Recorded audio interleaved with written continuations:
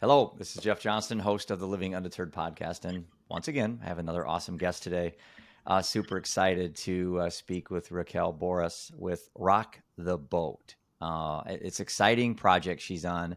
It's close to my heart because I have a passion towards crushing the numbers with mental health that's going on right now. And I kind of be on the demand side advocacy where I think the kids are the future. The kids are the answer.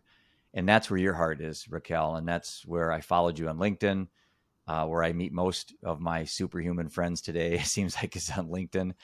And you just have this amazing aura about you that I think draws people to your story. And I know you're real passionate about mental health. And specifically with kids. So again, welcome to the Living Undeterred podcast. How are you today? I'm good. I've got my coffee here and my breakfast. So good. Your egg white and fruit or whatever you're having. So yeah, my egg white bites. Yes. But no, I'm excellent. Thank you for having me. So how long have you been on LinkedIn? I'm just curious. I'm fairly new to LinkedIn. I basically had no social media presence until we went through our personal tragedy. And then I reached out kind of social media for support for friends. I kind of felt like I was painting myself in a corner, isolated and trying to take care of the family after Seth passed. And LinkedIn and specifically LinkedIn really was a great place for me to hang out. And I tend to follow people that are optimistic and positive. But in your case, I mean, what were your reasons why you dove into social media? Because I know you have a great presence. And how do you feel about what you're getting out of social media right now? So for me, it was just kind of a fluke, if you will, to getting on LinkedIn, because I had gotten off of Facebook. I hadn't been on it for about 3-4 years because I had gotten divorced, and the last thing I wanted to do was just deal with the Facebook. Yeah, everyone's pictures of their travels and anniversaries. Yeah, like I don't see any pictures of you and your husband. Pour a little more salt on the wound, right? Yeah, I just was, I kind of was self-aware enough to know that it was just going to be toxic. Yeah. So I got off of Facebook, hadn't known about LinkedIn, but then got on Instagram, but Instagram was still in its infancy stages. And the only reason why I got on was because my son had got on, and I knew that, it was kind of like an up and coming platform just for pictures. And I just started getting emails. I actually went into the corporate world for the first time in 2013. And so I'm getting these emails of like, join LinkedIn. I'm like, what is this LinkedIn thing? And after a while, I was like, you know what? If I'm not going to do Facebook and Instagram is just pictures, and I'm trying to navigate the corporate world, being a single woman and, not having had a career before I got married, I was like, all right, I guess this is what I should be doing. And when I got on there 8 years ago, it was completely different than what it is now, where, someone like yourself getting on there, you knew that you could meet like-minded people, build relationships. That's exactly why I got my best friend Nancy on there, because she was experiencing the same thing that you were. I need people that that I can really build strong, like real relationships with. And some people might think, okay, but that's still online and it's social media. How can you actually build these type of relationships? I'm like, well, I'm a testament that I've built some incredible relationships that have now become family. And for me, LinkedIn is everything. Yeah, because of that. Myself included, I kind of hesitated in getting too heavy in social media. I never was on Facebook at all. And then when I formed the nonprofit, that's when I thought, well, how am I going to promote the nonprofit? How am I going to advocate? How am I going to collaborate with other like-minded people? Well, social media was out there. And I know LinkedIn, when I first got on, there was some criticism of people sharing personal stories and being vulnerable. But I think what we found out was that stigma became broken because we all benefit from hearing I write about this in my book, in the midst of someone else's chaotic life, we can see as an observer either how not to live a life or how we can be resilient and live undeterred through watching someone else. And I really benefited following some people I met that are suicide moms and suicide dads and overdose moms, overdose dads. And LinkedIn just became pretty addictive for me. And I hate that word because addictive has a maladaptive definition. But I think there's positive addictions. But again, I tried to have this conversation with the doctor, and he chewed my head off because he said, nope, there's no such thing as a positive addiction, because addiction by definition is something despite adverse consequences. Anyway, this is my attention deficit going down a road. So you have to stop me if I start going down roads. Luckily, I am really good at following with ADD. But it's not. It's not. We got to get rid of the last D. Oh, that's right. It's right. Not a disorder. We just go to attention deficit and we quit right there.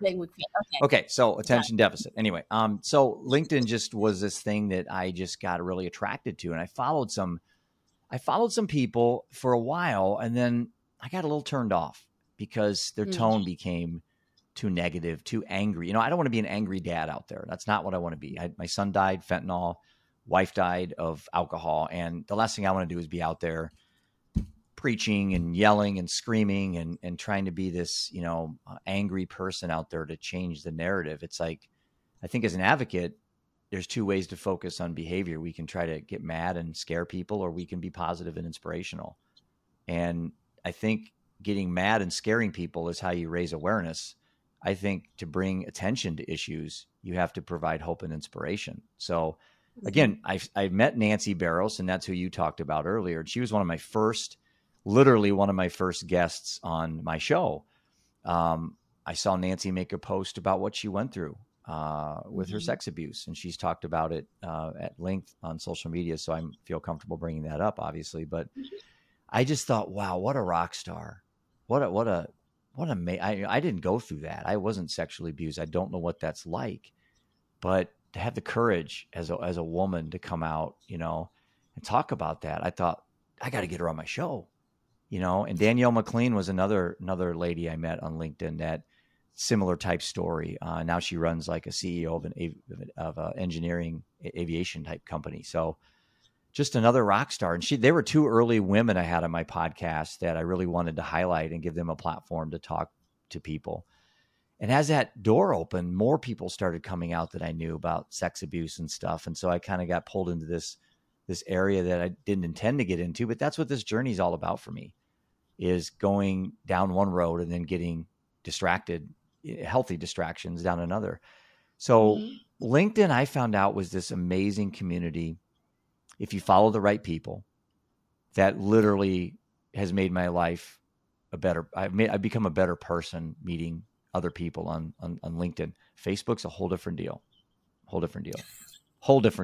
don't even want to talk about Facebook. I'm not on it. No, I'm on it. I have to be. And I tend to I maybe accept one out of every 20 friend requests I get. And I just try to follow people and then when anyone gets off on Trump or politics or anger things, I just unfollow them gracefully. But anyway, so your passion is with kids, right? Mm-hmm. Yeah, Talk about that. Even when I was young, I always thought I was going to be a teacher. Mm-hmm. I've just always been someone that even as a kid liked kids, right. Even though I was very mature for my age, and also was very good with adults. For myself, I don't know. I thought I would always end up doing something with children. So I remember my internship in my senior year at school. I went back and I worked at my old daycare. Cool. Which was kind of cool.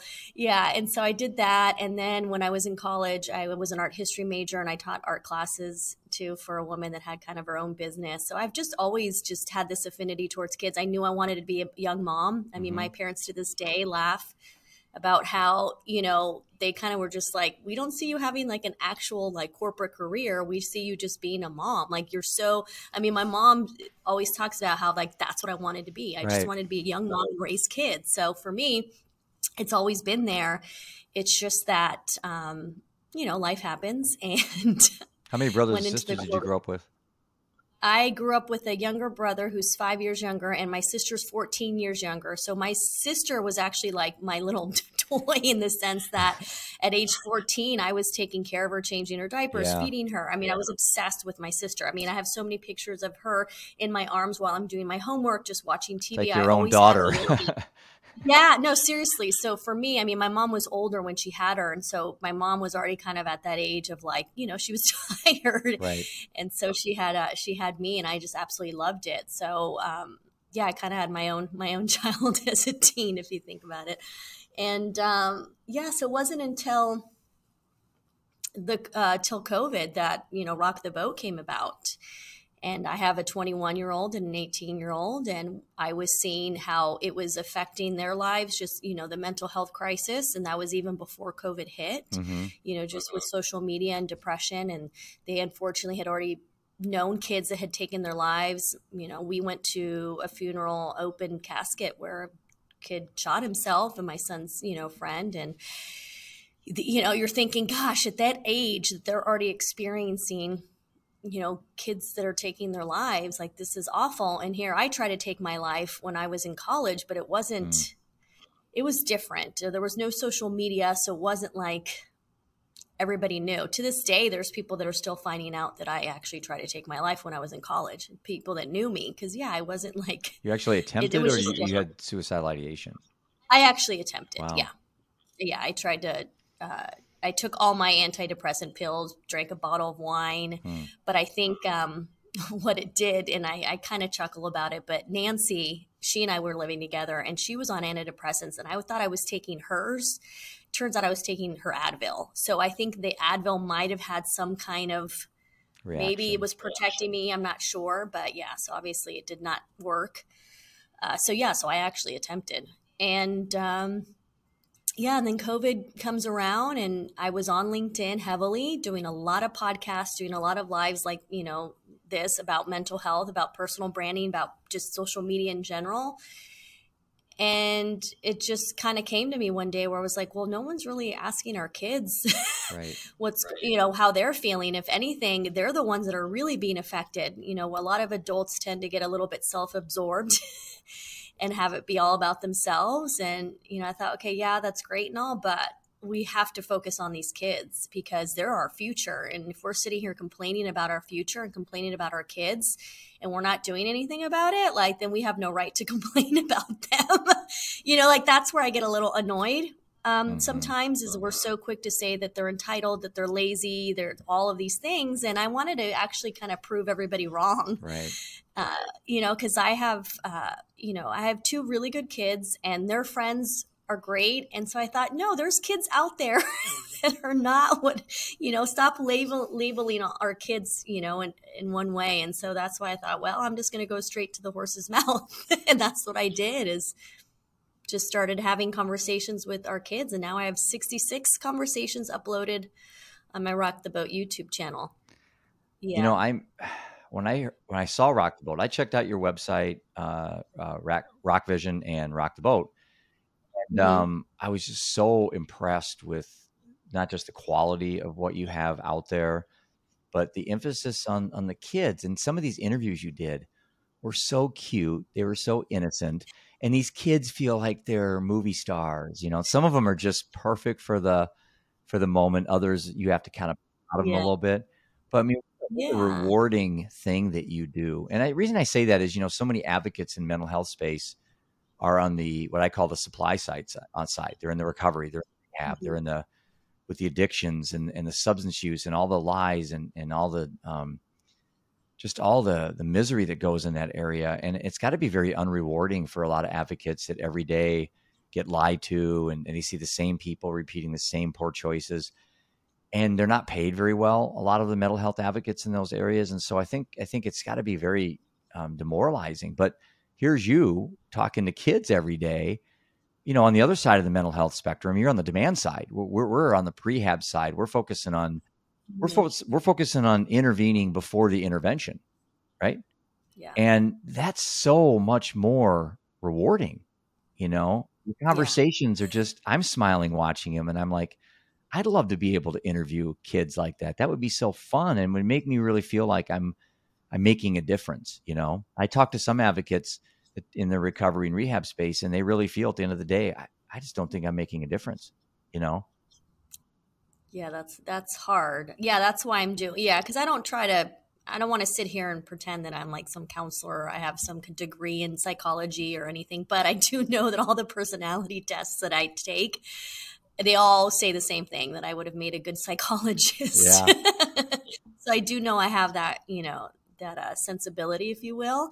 But for me, I just feel that if I'm someone that can share my experience and hopefully have it help, then that's like where I'm at, Mhm. where it's about just being able to be positive about my experience, because like you said, a lot of times we take our past experiences that are painful and that are traumatic, and we just kind of dwell in them and sit in there and just kind of woe is me. And I'm not that person. So I thought, okay, well, what can I do with my experience that hopefully can help others? And I found that talking to these kids, they really appreciate when I am very open and vulnerable about, and obviously I'm very Mhm. mindful of who I tell, because I'm not going to sit here and have a Right. conversation with a young kid and suddenly be like, hey, guess what? I tried to take my life, because they would be a little bit like, what? It's the teenagers that are also talking about mental health and maybe also sharing kind of some stories. And I'll go ahead and open up to them, because most of them have no clue. They don't know why I want to talk to them. Yeah. So I kind of have to open up in a way so they can understand naturally, like have enough self-awareness to be like, oh wait, this woman really actually just wants to hear what I have to say, because she sees the value in having us feel heard and seen and Mhm. empowered. And just, I think once they realize that that's all it is uh, there's no agenda whatsoever. Like for me, it really, there isn't. I do get asked all the time, like, do you monetize what you do? And I'm like, not for, like, I don't now, because that's not why I was doing Mhm. it. But at some point, if I can monetize it and have it be something that I can focus more on because it is being monetized, and yeah, so be it. But that's not why I'm doing this at all. It really is going to the source at an age where I feel like it can make an impact, because I took your advice. You and I had spoken, and I binged Dope Sick over the weekend. Yeah.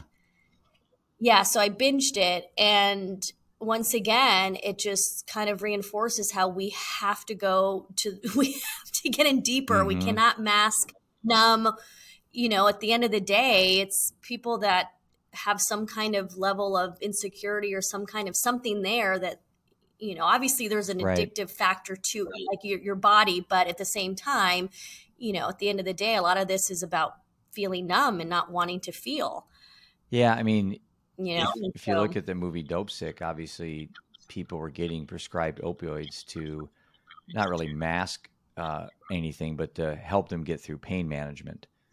And then they right, became addicted to something that they were told was not addictive, and that was probably the right. genesis of the opioid crisis that we are currently in. But back to kids a second. What's your thoughts on why kids are so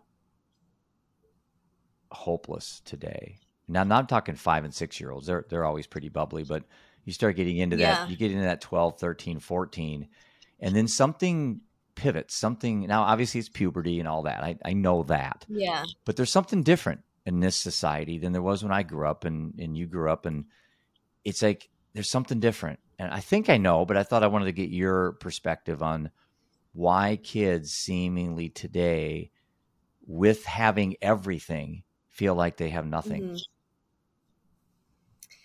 Yeah, I mean, I guess just from what I've gathered, just from having these conversations, a lot I feel has to do with the fact that they're inundated with all this information, and their brains just really cannot process like everything that's coming at them, and it's like overwhelming.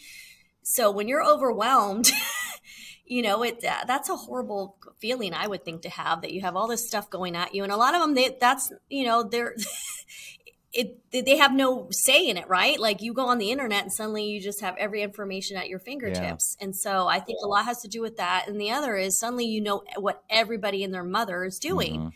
And that adds this whole level of competition, of insecurity, of like, I can't believe that person's doing that. And so then I feel like that adds a whole nother level of just feeling like you're not doing enough, you're not worthy enough, all of those things. I mean, you've got that. And then the other thing that you have too is that if you make a mistake, suddenly everybody Yeah. knows.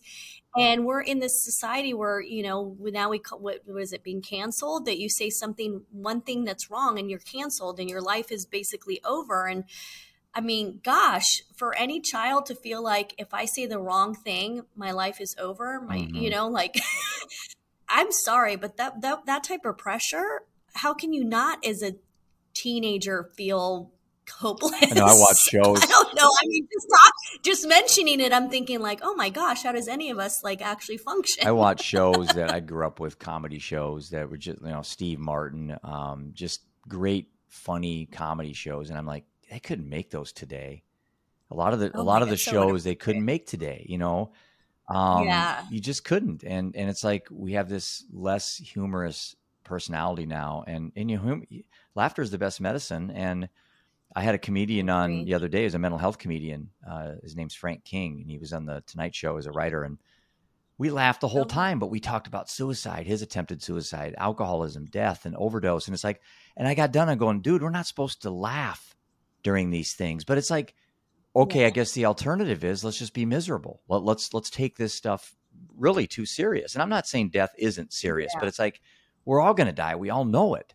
Yet we haven't found a way yet to really have a reverence and a respect towards death as we do with life. But one thing I want to talk about that you were talking about with kids, and this is kind of what I was going to ask you, is, the difference between, I'm a little bit older than you, but when I was a kid, we just went out in the backyard and we had curiosity, and we had an open mind, and we looked and observed and we learned. And today kids don't have to think because the phone does all the thinking for them. So they are terrified. Mm-hmm. They are terrified to be alone. They're terrified to look at a wall for 5 minutes and have to be creative and observe their thoughts, because this thing in their hand is making all the decisions for them.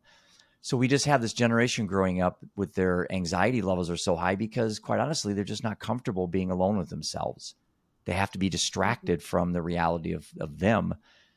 And that disillusion of self is troublesome to me. I know phones aren't going away, so I'm not going to try to be that one saying let's have a prohibition of phones. Yeah. But how do we get kids to get more in tune with who they are, so they can develop coping mechanisms to fight the inevitable train wreck of mental health coming their way? It happens to all of them. All kids have to do is just watch their parents argue. They have to watch their neighbors get divorced, watch kids at school come and complain about the house they live in. They know this train wreck's coming. They're certain of it. How do we prepare them? How do we arm them with the tools so when this train shows up, they can just watch it go by? I struggle with that. Yeah, it's a tough one, because even now, I have a 18-year-old and it's her freshman year in college, and almost every day she's like, one day she's like, I want to transfer, the next day she's okay. And it's like, she's all over the place. And as a parent, I'm trying to give her advice, but then she gets annoyed because she's like, you say the same thing, Mom. And, and I'm sitting here thinking like, okay, well, how, like, I gotta kind of empathize and, with her. But at the same time, I'm her mom. So it's like, I have to kind of just change her mindset a little bit and all these things. And I'm thinking like, gosh, I have a really good kid. Right. Like, she's such a good kid. And yet I'm having issues with being able to like communicate with her that like, hey, this happens. Like, this is life. Like, not every day is going to be like this great day in college, like there's plenty of other people that are going through the same thing. And it wasn't until my ex and I had a conversation after, and my ex and I are really close. And he's like, yeah, it turns out that one of her sorority sister was like, listen, I just had this conversation with 5 other girls experiencing the same thing. They're homesick. They don't know anyone. So I think so then I was like, that was the key for her, was to realize that other girls were experiencing the same thing. She's not alone. And then that's when it really clicked. I'm like, that's what it is. It's like, so many of us think that we're the only ones going through that experience. Mm-hmm. And, as a parent, you can say all you want, but it's not until one of their peers validates what they're feeling. And the fact that she had a peer validate, and the peer was also very, much about like, what, let's hang out tonight. Like, you don't feel, you don't have any plans. Like, let's go shopping. Let's go eat. Like, I love that her sorority sister was like, all right, you know what? We're going to get out of your head and we're going to have some fun and just, just kind of hang out. And that's really key. And I think that we need to encourage more of that as parents, because I think that's another thing. A lot of parents want to be the ones that are fixing everything. They want to be the ones that know everything, that they, give the right advice to their kids. And sometimes we can do everything right, but it's still not going to work, So I think that's a lesson as well. The terrifying aspect of all this is when we were younger, my parents would say, well, toughen up, fight through it. I grew up with three brothers. Mom would have food on the table and she wouldn't tell us when to come in. But if you didn't come in and eat, my other brothers eat all the food. So it's like, you just learn to kind of think on your own. We didn't have a lot of structure. Yeah. I could go out a couple neighborhoods over and play basketball till dark and come back. And that's the environment we grew up in. Today, it's just a lot more controlled. And I think with fairly good reason, Yeah. but bad stuff happened back then. We just didn't know about it. Today, we know about every jogger that's abducted or every person who's, shot at a restaurant or something. We hear about these things and we tend to think that they're more prevalent and more frequent, but it's just more distributed today. But, going back to this issue with kids, it's like, so how do we as advocates empower kids to make better choices in difficult situations? What it seems to me what's happening is we just keep adding layers of complexity, like more labels, like this kid's got this issue. Let's just make up a label so we can file an insurance claim, for example. And so we just kind of label these kids. So kids growing up think that they actually have a disorder when maybe they're just human. Maybe attention deficit, depression, anxiety, just maybe these are things we all have. And it's not just, it's not one kid has depression, the other doesn't. It's just one kid understands how to manage it better. Maybe subconsciously they manage it better. I've never had depression. I don't spend a lot of time trying to think about depression. With attention deficit, I tried it a few times, didn't like it, and I quit. I just wasn't good at it. I'm not being sarcastic. It's just, I don't have a lot of time. I don't sit around thinking about things too much. And when I do, I don't have time for it. And I'm not. I did back in the day. I don't. And I know people watching this will say, "Oh, Jeff, that's you're just wrong because you're lucky." And it's like, well, okay, I am. Then maybe I'm lucky, but maybe I reframe things differently than a lot of people too. And that comes back to just some things I read about Stoicism back in college that really piqued my interest in my philosophy and psychology classes was the concept of reframing. And why don't we teach, instead of sitting down and telling our kids all about the terrible things about drugs, why don't we talk to them about the great things about making better choices? Why don't we talk about the great things about this thing called attention deficit they have that's actually an asset for them in their life, not a punishment? We don't do that. We set them up for failure at a young age by labeling them. And if we really looked at something as simple as attention deficit as a society, as something really healthy and good and can be nurtured in a good way, think of the millions of kids growing up that really would believe that they were anointed something special instead of being cursed.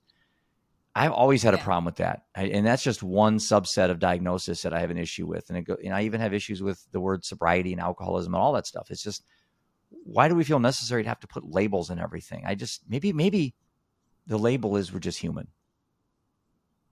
Yeah, I know I have an issue with the labels too, because I know that affected me as a child. Because my parents kept saying, like I'm this, I'm that. It got to the point where, and I joke around how I was like the white sheep of the family. You weren't the black sheep.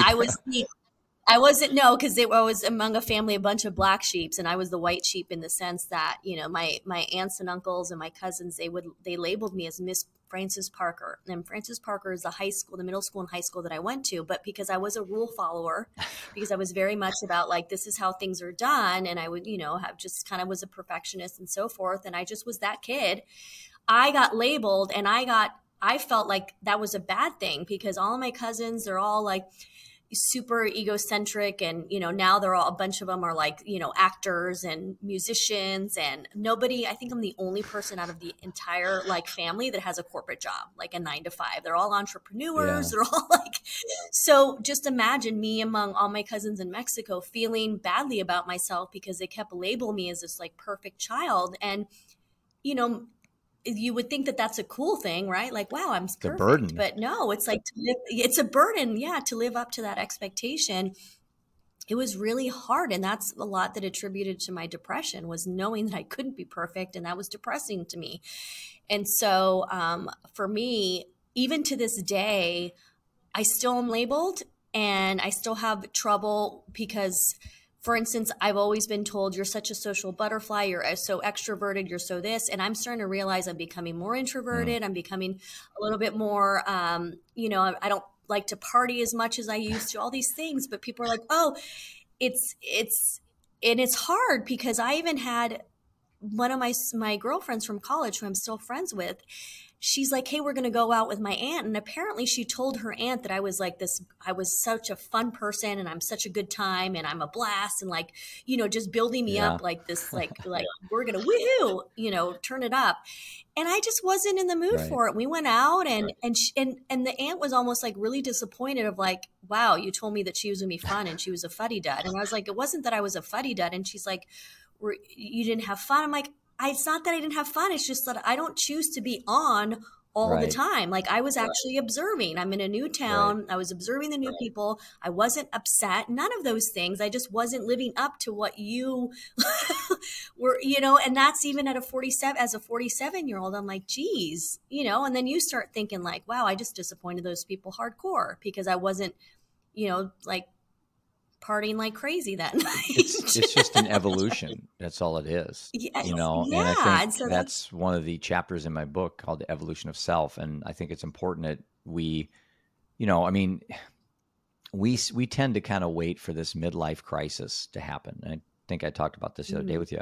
Yeah. And I immediately thought about going back to the kids. I keep going back to kids, is it maybe we need to have like a teen life crisis perspective, because we tend to have this reactive mindset where we'll wait for the forest fire, we'll get everybody together with thimbles, and we'll go try to put out the fire.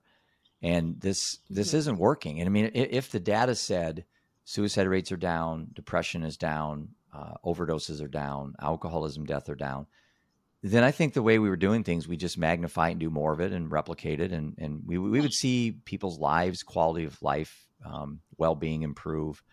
People will look in the mirror and feel better. None of that's happening at all ages. I mean, the highest year-over-year suicide rate that I saw a statistic on was white middle-aged men. I mean, it's me. Highest year-over-year, not numbers, but percent increase. So, I mean, what's going on with white middle-aged men?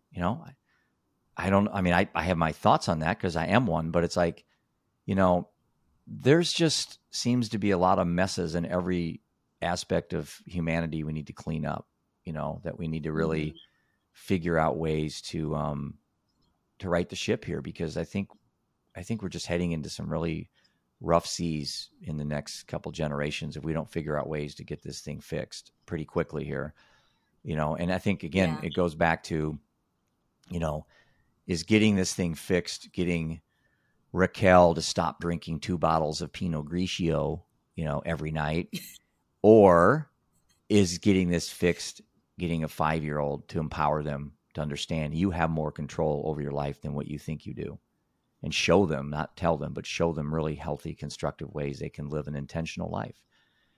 I don't know. What's your thoughts on how we right this ship? Because I'm concerned.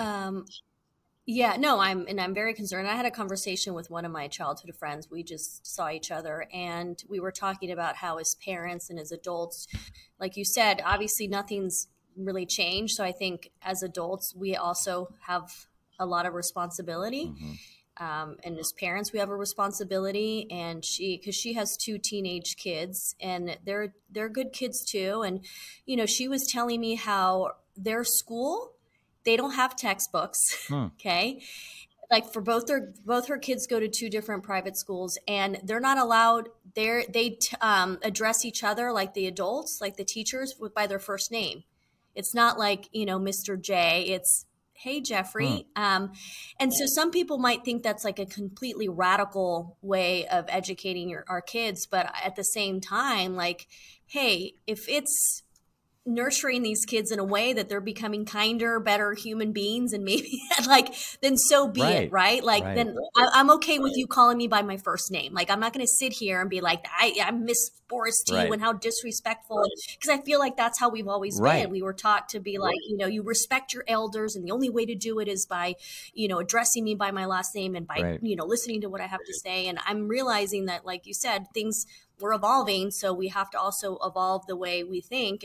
And so I think a lot has to do with how we're parenting our kids as well, which could be, once again, a lot of people could sit here and be like, okay, she's a little bit cuckoo, but all I know is that from the friends that I have that are kind of parenting their kids a certain way, they have kids that, yeah, it doesn't mean that they're perfect kids, but they have kids that are willing to come to them and trust them and be open with them. And I think that is really key, is having these kids feel like they can trust their parents and come to them when there is an issue and when there is a problem, that they can talk to them about it. I think that in itself is a lot of what's happening. Is, you know, a lot of these kids feel like they can't go to their parents, and then what happens? I don't know, but I do feel like we have to start kind of doing things differently. And, you know, there's going to be some older generations that are going to be like, okay, you're nuts. And that's okay, because your kids are probably like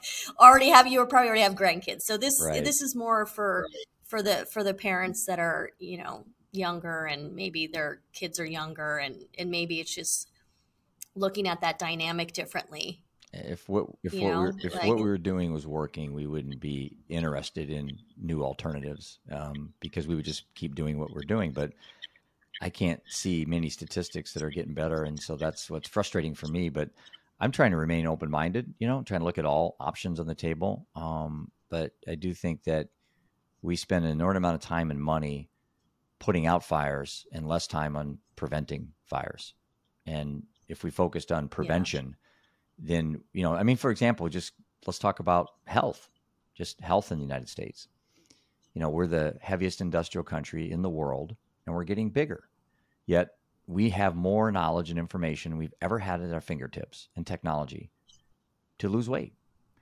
Granted, there are some people that are born that way. I get it. That's not what I'm talking about. And people just go off on tangents to defend an agenda. And that's not what I'm talking about. I'm not trying to fat shame anybody. I'm just simply saying this, that over 80% of the health problems that adults have are directly attributed to their diet and lack of exercise.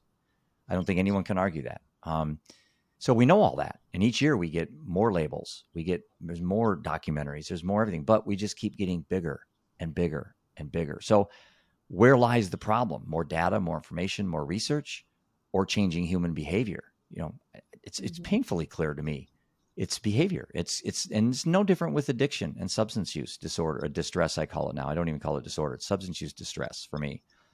Is, you know, again, do we need more data on AA works, or more, more data on a deep dive into further diagnosis of these subsets of diagnosis? And we just keep micromanaging this problem. Maybe Occam's razor is correct. Maybe the simplest solution is normally the best solution. And we've overcomplicated this mental health crisis we're in. I think I don't have answers. I have more questions than I have answers. And that's why I have a show. And that's why I invite people that, you know, that also have a lot of questions. Yeah, we both. So at the end of the show, people are going to say, I didn't learn anything from this show. Anything. These people are just, But it's like, you know, I run into so many advocates, and they're so passionate about what they do, and then they're so rigid in willing to change their mindset. And then they just think that I have the answer to all the problems out there, and this is my way or the highway. And that mindset, I'm lucky I don't have that mindset. I'm lucky I'm more of a scientist mindset, that I like to keep inquiring. And I actually listen to podcasts that are against what I believe in purposely, because I don't want to fall trap to an echo chamber. So, you know, a lot of people who are staunch, say, Republicans, they'll watch Fox News all night. They'll watch Tucker Carlson. They'll watch Trump rallies, and they'll just reinforce their behavior because they don't want to be challenged, because it forces them to have to think. And most humans don't want that. We want the validation. And so in the mental health space, the same way. Most of the people online tend to follow people that subscribe to their beliefs, and they pat each other on the back. And very once in a while, you'll see someone come in and kind of stoke the fire a little bit. And I like to jump on and follow those people. You know, I'm more inclined to follow somebody who's a little confrontational. It makes a, you know, pretty good point. I like to follow those people, add them to my list of my think tank of knowledge that I can follow. And again, I think that's counter to what most people do. Most people just like to like and follow people that talk like them and sound like them, you know? And that, again, that just makes it harder for us to get out of these problems if we're closed-minded, you know? Yeah. Well, I'm also of kind of the mindset where I also want to be able to think for myself. So a lot of times I don't even pay attention to all the motivational gurus, inspirational gurus, because at the end of the day, I was like, I know what's best for me. And I know I have a really great inner voice, and I'm pretty smart and pretty self-aware. So a lot of times, like, I'm just kind of like, I'm not going to listen to you because I don't need you to tell me how to live my life when this is my life. And I think that's another thing too, is that there's so many people out there that want to tell you how to live your life. And that's another thing too, is you have all these kids. If you have all these people telling you how to live your life, then we're still reinforcing them not to think for themselves, right? Like, and usually all these inspirational, motivational, they're giving you what they think is the best remedy to not have a horrible life or to not go through To things, avoid right? it. And I'm thinking, but no, to avoid it. But once again, that's what life is all about. Right. So like even in the movie Dopesick, Michael Keaton's character had mentioned something in the rehab, in the circle, about like, we're always going to experience pain. Like pain's always going to be there. It's part of life. It's just like navigating through that pain. So that's kind of where I also have a little bit of an issue of like, we're trying to glorify how if you follow this, this, and this, and this formula, then your life's going to be great and you're going to be fit and you're going to be this and you're going to be successful and all of these things. And I'm like, yeah, that's great. But like, come on, the majority of the people are not going to be able to follow that regimen. And then when they can't, then they're going to all, guess what? They're going to feel like crap about themselves because they're like, I wasn't able to implement what this person was telling me. So I feel like we're also kind of in this weird thing with society right now where everybody's so quick to tell everybody else like the best way to live and the best way to be successful. And I'm just kind of like, can I just live my life and figure it out? And so be it. Right. you know, and I think you can anoint yourself anything today on social media. You can put a label. Yeah. You can put a label. Everybody wants to think you're an expert or whatever. Right. Like when people address me as like an expert of social media, I'm like, I am no expert. Are you kidding me? Like, I don't like it. Like, or when people ask me to share a bio, I'm like, don't just introduce me as Raquel Boris. Like, I don't need this whole list of things that I've done. Like, who cares? Right. Because at the end of the day, like, I can tell you all these things that I've done and all these labels, but if I'm not like walking the walk and leading by example, then who gives a crap about all of those things? Because there's a lot of people that rely on that bio and that list and I'm just not that person. Like, I actually get annoyed when people get introduced and it's like, and they're this and this. And I know. this. I was on a podcast the other day. And I'm like, I was on a podcast and, you know, the individual went to my old LinkedIn profile. I scrapped it. I did exactly what you said. I took all my boards I'm on, took all that off. I just put down my story.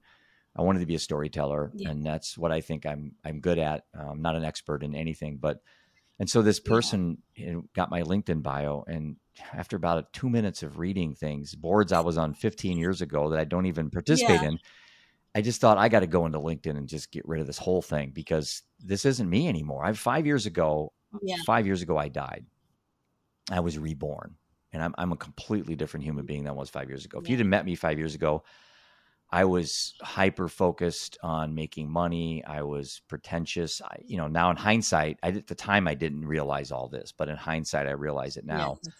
Money was something I wanted to accumulate. Now it's more of a ways to a means to help people. Now it's allowing me to buy an RV and do things that I can get a lot of meaning and purpose out of. So it's like, but I think we all have parts in our lives where we die, Maybe it's at 5 years old when you got sexually molested. Maybe that person previous to that died, and now you have to rebuild a life up. And maybe it's at 60 when you're diagnosed with stage 4 cancer. It's like not the healthy Jeff died. Now it's the unhealthy Jeff. And it's like, I think evolution is so important as a adaptive skill, have that mindset that we are never the same. We either grow or we die. Like I think Dr. Phil said, you can either be busy living or be busy dying. Somebody said that quote. And, you know, Yeah. some quotes are really cool. I'm like, that's a good one, you know, and I think each day I have that mindset, and I think you have the same mindset. And a lot of people that follow us and listen to podcasts like ours have that growth mindset, you know. Someone that I listen to, you should listen to this podcast. It's by Scott Barry Kaufman. It's called the Psychology Podcast. It's a very good podcast. He's got a great sense of humor. He takes the complexities of psychology and has a really good, one of my favorite podcasts out there. And he has a new book out called Choose Growth. And in that book, he talks a lot about Maslow's hierarchy of needs. And he's a big Maslow disciple. And actually in the book, he continues a lot about some of the things about Maslow that people didn't know. And I just think to myself, it's like, you know, there's so much of the mind that we haven't tapped. And the moment we think we have things figured out, or you think you know the solution to the problem, well, first of all, we probably don't even have the problem identified correctly. Yeah. How in the hell can we have solutions when we don't really even have the problem identified? So we spend a lot of times in mental health on the symptoms, you know, on the drugs, on the alcohol, on the jail, on the opioid, like fentanyl, on China, on the borders. And it's like, those are all symptoms of an underlying issue. You know, if kids didn't feel like they had to do drugs, then the supply would whittle up and go away. You know, in theory, that's supply and demand. It's hard. I know, but it's tough. Like, that's the thing is, like, it is hard. It's work. It is really hard. Cause like, even when, every now and then I won't like drink for a month, like I'll just not drink for a month. Is that hard? Every time I want to go, it at times there's some months where it was like no big deal whatsoever. And then it depends, I think, on what I'm going through in my life. But what I've noticed is like, I want to drink because I do want to numb like those emotions. And then I have to sit there and think, well, what is it? Why do I want to numb these emotions? And what am I feeling that I want to go ahead and just like go for a drink, right? So like I sit there and I try to do the work in that moment of like, all right, Raquel, well, this is when things are coming up. This is when you have to do it. But it sucks, right? Like it's work and it's painful. Mm-hmm. And a lot of people just don't want to have to do that. And I think just as a society in our world, the thought of having to like actually like face our issues, I think that's like one of the main reasons why we're so quick to be like, well, let's just, you know, give a pill, or let's just, you know, do something that's just more superficial, band-aiding things, because it is hard to like actually discover what it is that, you know, you're going through and why. During COVID, alcohol usage went up like 70%. So oh my gosh! So not only and they're delivering alcohol to people. It's like, oh my it's like, gosh. Come on, seriously, we're alone. We're alone. We're sad. We're depressed. We're watching, you know, sappy Netflix movies all day long. Yeah. Oh, I drink so right. much. And then like, geez, I can order beer on like, Uber and have it delivered. You know, again, it's just like, you know, it's like, man, that's it's that boredom, it's the this, it's the that. And so even the recycling guy, all their neighbors would joke around like, oh my gosh, we talk. Exactly. Everybody thinks that like everybody's an alcoholic because it's just like bottles of wine than wine. But, you know, it's easier to just drink for a lot of us than to actually sit there and and deal with ourselves. But I will tell you this. It can become easier not to drink. I will honestly tell you that. For me, it's easier not to drink. It's not even a want or a need type analysis. It's if I have two roads, the easy route of drinking, the easy route of not drinking. Most people say it's hard not to drink. It's easier. I'm sorry. It's hard not to drink. It's easier to drink. I say it's easy not to drink, or easy to drink. It's easy not to drink. It just depends on, for me, it's just easier not to drink. It's more convenient in my life. I feel better at 56. I sleep better. I don't say things I'm going to regret or post something at midnight when I'm mad about something. But I want to go back to something that I was going to ask you your thoughts on this is that what's your thoughts on the biggest challenge we have with kids in regards to their mental health. And what do you think the biggest challenge is for us as adults? What are we up against? What's the fiercest competitor we have to get our kids to understand the road that they're on? I think going back is communication. Mm-hmm. You know, like that connection, communication. Like we've lost all of that. Like we just kind of, we'll see our kid on a phone and we'll just like, they're busy. Like, I think we just have to be just more proactive. I really do. It's tough, but you know, I don't know if I told you this, but I might have shared this story on a live the other day, and it was like very heartbreaking for me. But that's when I realized, like, we got to do better. We got to do better. I was at a restaurant and I was just ordering the food. It's one of those where you're ordering it and you've got like, you know, tables, and I was, you know, and I was looking around, and I'm very observant, and I noticed that there was a mother with her 2 boys, and one of the boys, the younger one, was on his phone. She's on her phone. And the one across from her was like maybe 10 or 11. And he's like, "Hey, Mom, so I got made fun of at school today again." Like, clearly he gets bullied. Mm-hmm. And she's kind of like ignoring him. And she's like, "Mom, like I got called Shrek again today." And he's clearly trying to tell her about this situation. And your blood's starting to boil probably right now. And already I'm like, oh my gosh, stupid kids, you know, and I'm like, gosh, here we go, bullying, you know? And so he's like trying to get his mom's attention, and she's on her phone. And finally she's like, what do you mean? Like, she was annoyed with him that she's sharing this story. I think as a mom, nobody ever wants their kid to be the one that's bullied, right? Like you just don't want to be that parent, right, to have that kid. So the way she responded, it was almost like she was annoyed that he was the one getting bullied. Right. So, and then she just stopped and went back to her phone and just ignored him. Boy, that's the one chance that he was going to open up to her on that topic. And she just shot him down. And she shot him down, and I was so angry. Like it took everything in me, Jeff, not to go over there and just throw the phone out of her phone and be like, "Listen to your child. He's trying to tell you something. Like, this is your chance." And she just ignored him, and you could tell he was disappointed that his mom wasn't paying attention to him and essentially didn't care. And so as I was walking by and I looked at her phone, she was just scrolling through her Facebook. Yeah. Like, it wasn't like she was, you know, and I left that restaurant and I just started crying. Yeah. Like, I sat in the car. I actually get emotional just every time I talk about it, because it feel so sorry for that kid.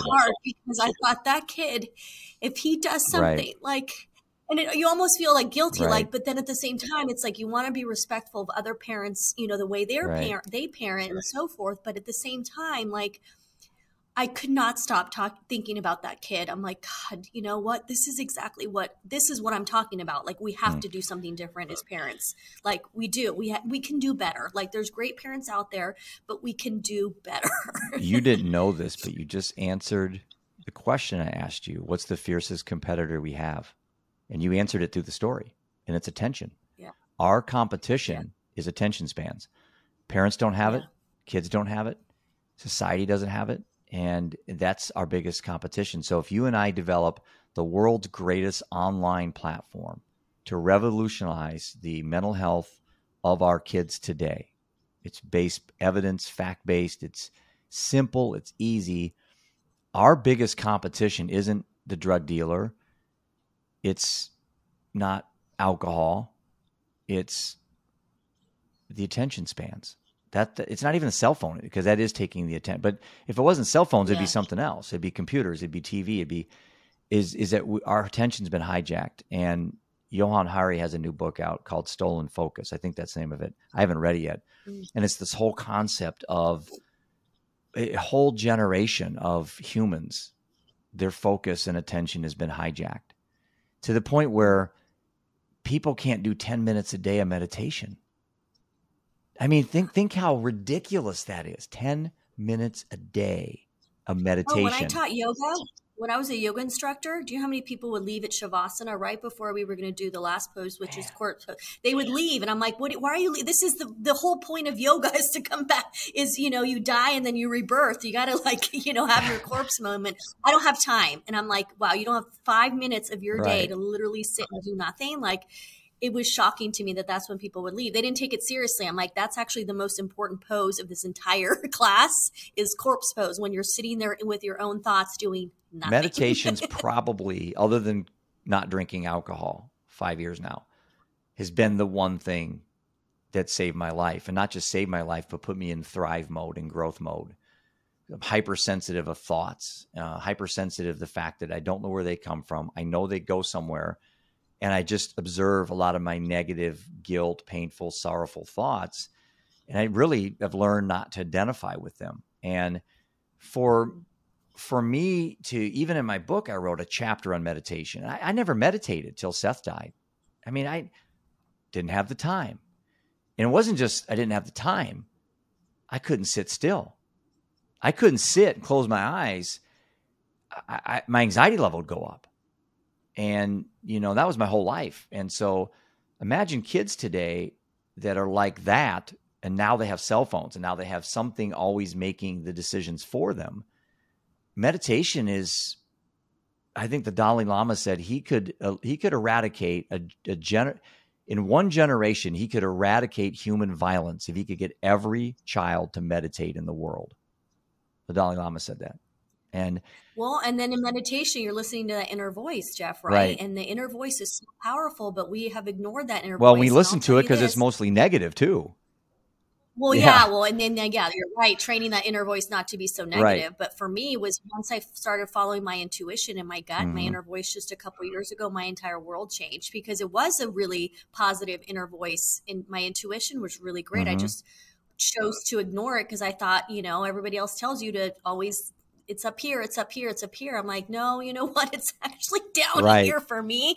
And so it's once again, like honoring what works for you and what's right for you. And that's another thing that, we're just not giving these kids a choice. Yeah. We're telling them what to think and how to think and all of those, and they know they need to figure it out too. We've pretty much given up on kids. We really have. I think so. The story about the mom is so right, because I see more adults on their phones behind the wheel. And we say kids drive distracted. BS. Adults drive. Adults are more distracted than kids are today. One thing too, more Adderall. Someone almost ran off the road because more Adderall is prescribed to adults than kids today. Wow. Yeah, that's crazy. No, and we blame the kids. We blame the kids. Oh, they're on their cell phones all the time. You know what? You're on your cell phone all the time. You're the mom, right. Yeah. Well, and that's something that I try to also, being that I do speak, about personal branding and social media. That's my job. I do marketing and branding. I also try to talk about, I call it mindful social media, in the sense that if I'm going to tell you to be on social media, I also try to do it in a way where it's like, okay, try not to filter yourself like crazy. Try to be as real as you possibly can be, because what's happening is you're perpetuating a lot of the issues of these, especially young women. If you're a mom that is showing up on social media in a very unauthentic way and, using apps to slim yourself and using the filter to make your face look all contoured and perfect, well, guess what? When your teenage daughter is doing the same thing and you really cannot sit there and complain about it and get upset with her about it, because you're doing the same thing. And a lot of them are modeling what our parents are doing. It's just, and that's a lot of things. But I see that a lot, is that a lot of it's coming from the parents. And, so that's why for me, you'll see me do reels with absolutely no makeup on, my hair up in a bun, and I make fun of myself, and I just I keep it lighthearted as much as I can, because I want my daughter to feel comfortable showing up just the way she who she is. And a lot of our kids don't feel comfortable doing that. Well, guess what? You look at the parents and they're doing the same thing. And then you look at the other side of the fence where there's some people that are almost too revealing, too vulnerable, and to the point where I think either they're needing that daily affirmation from other people, and so continually posting about something tragic that's happened to them is their way of getting that, or they're looking for sympathy or pity. And I kind of almost feel sorry. I was in some, when I got lured into Facebook, I got asked to come into some chat rooms or whatever they're called, of families that have lost children, specifically to fentanyl, but sometimes just grief rooms. And, as a widower and looking for conversation, I joined some of these rooms thinking that I'd walk out of there uplifted. I felt terrible. I go in there and I'm going to say this, and inevitably someone's going to take it the wrong way, but I'm going to tell you how I feel. I got into these rooms and it was just sappy, sad stories and poems and songs and videos. And it's like, I get it. I understand that you need to do a video of your child and have music playing. And I get that. I'm the person too. I have a deceased child as well. I understand the need for that. But as an observer, seeing 15 of those back to back to back to back to back, and then trying to be in a positive mindset, it's very hard to do. I don't know anyone that could watch 7 hours of other people's videos of their deceased children and walk away from that feeling like I'm in a really good place right now. I mean, it just drags you down. And so I don't post a lot of stuff about Seth and Prudence for that particular reason. It's not that I don't want to. I mean, his birthday's coming up in 4 days, and Seth would have been 29 this year. He's got a 5-year-old daughter, and his date of death was the next week. He died October 4. So he died a week after his birthday. And I have a very good post I'm going to make, and it's not all about that. It's about, what are you going to do to honor the ones you've lost in the 6 day or the days between his birthday and his date of death. I'm making a post here that is intentionally written. It's taken me 2 days to design. I've had people look at it. I said, I want people to read this, and I want people to do things in honor of the ones they've lost, not to send me a quote saying, our thoughts and prayers. I'm so sorry for your loss. I don't need that. I don't need that anymore. I want you to say, Jeff, in honor of Seth, I ran 5 miles today. I haven't ran in a week. Or I gave $500 to a GoFundMe to somebody I never met, and I did it anonymously. I didn't post it on social media. I did something. I helped my neighbor out, take the garbage out. He's an elderly man. That's the context of my post. And I'm not posting it. I have one picture of Seth, and I really hope I don't get a whole lot of posts of people feeling sorry for me. I'm way past that. I know. Yeah. I mean, that's like Suicide Prevention Month and week and day. And I didn't post anything because once again, I'm like, I don't want this to be about me, because most people know my story, but I don't need to and I don't need to do it because everybody else is doing it because it's suicide. But we understand why they're doing it, right? I mean, I'm not trying to belittle that. No, but that's the thing is I'm in a different place where I've done it before and I've done posts. But this year I was like, you know what? I didn't want the attention. I was just in a place of because if I share my story, I'm going to get people reaching out, which is fine. But for me, once again, we have to also honor who we are. And just the fact that you can't sit in a room with people kind of doing that. I can't do that either. And I'm not trying to belittle none of that, but I also have to take care of myself. And that's my form of self-care, is being surrounded by people that make me laugh, that are people that are more about just, let's look at the positive and not sit in certain things. And that's just who I am. And I cannot, I'm not going to apologize for that, and I think that's a lot of us just kind of I don't know. We worry what other people are going to think of us. Yeah.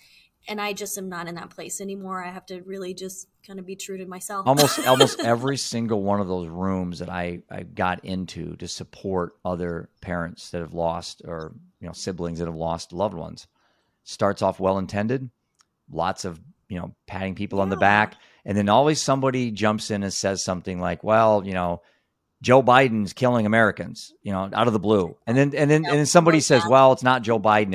It's the fact he was given Adderall. Well, now it's the doctors. And it turns into this frickin' cesspool.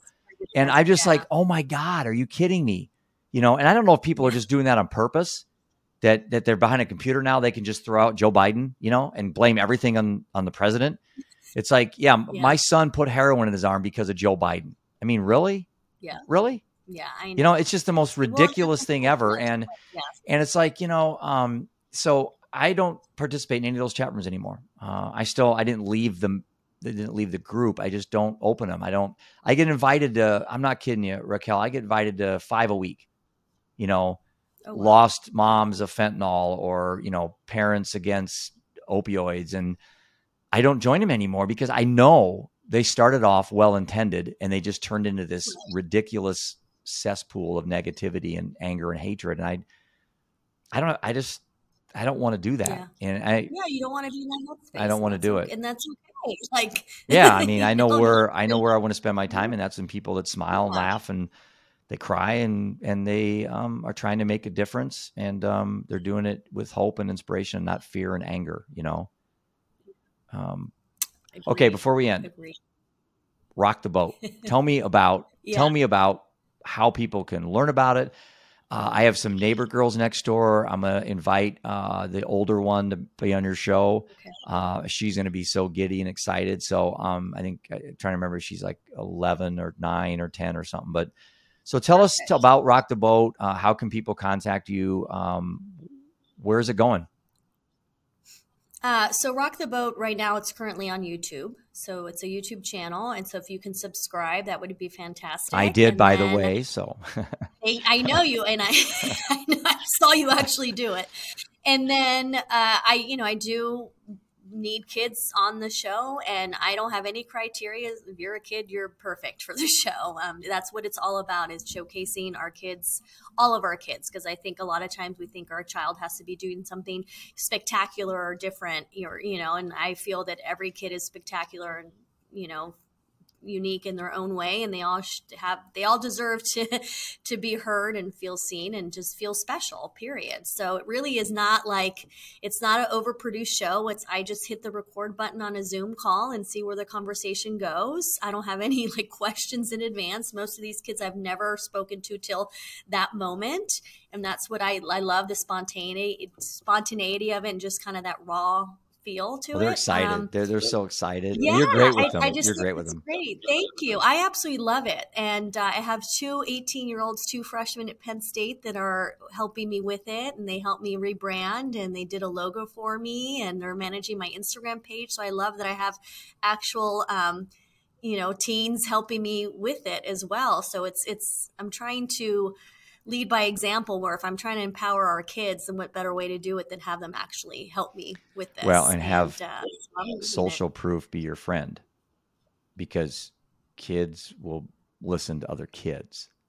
They won't listen to you and me doing a lecture on mental health. But if another 8-year-old talks about their anxiety or talks about their challenges on social media, maybe their imposter syndrome, gaslight, they don't know the terms are, but they know what they mean. I think kids are more likely to say, hey, there's another 9-year-old in Iowa that has the same concern I have. That's pretty cool. And now on your site, can kids communicate with each other? Well, that's where Rock Vision comes in, where we want to eventually get Rock Vision back off of the ground, which was having interactive rock rooms where we would have an adult facilitate, kind of moderate, in the sense like they'd come in and talk about different topics, but in a fun way. And you would have the kids in there and they'd be able to interact and also kind of learn at the same time and be inspired and have fun. So that's where Rock Vision comes in. But that's just like you said, it's getting the peers to kind of see the value in it. And when it comes to getting kids' attention, it is difficult, because we're competing with things like TikTok and Instagram and Snapchat and video games and all of those things. So it's just trying to figure it out. But I'm going to continue to do what I can, control what I can control, and, just kind of see where it goes from there. I don't really have any huge a huge vision of what this is going to be. I just know that I love doing it, and it's really fulfills me in a way that I feel like I found my purpose. Well, purpose becomes passion when it gets personal. Yes. That's my quote. You have a raving fan out in Iowa now, so I'm going to do all I can to support you. I think what you're doing is awesome. I'd like to see more resources and attention and focus on the next generation of alcoholics and addicts, which is our children, you know? Yep. So again, very grateful to have met you and appreciate the time you've taken on the show. How can people reach out to you? Well, I'm on LinkedIn, Instagram, all under my name. So that's kind of the best way. Or I guess you can email me, rockuht@gmail.com if you want to email me as well. But it seems like everyone either has Instagram or LinkedIn these days. So they usually reach out through there. And we'll have all your information when we post this on the show. So thanks for being on the show. And I look forward to collaborating with you further.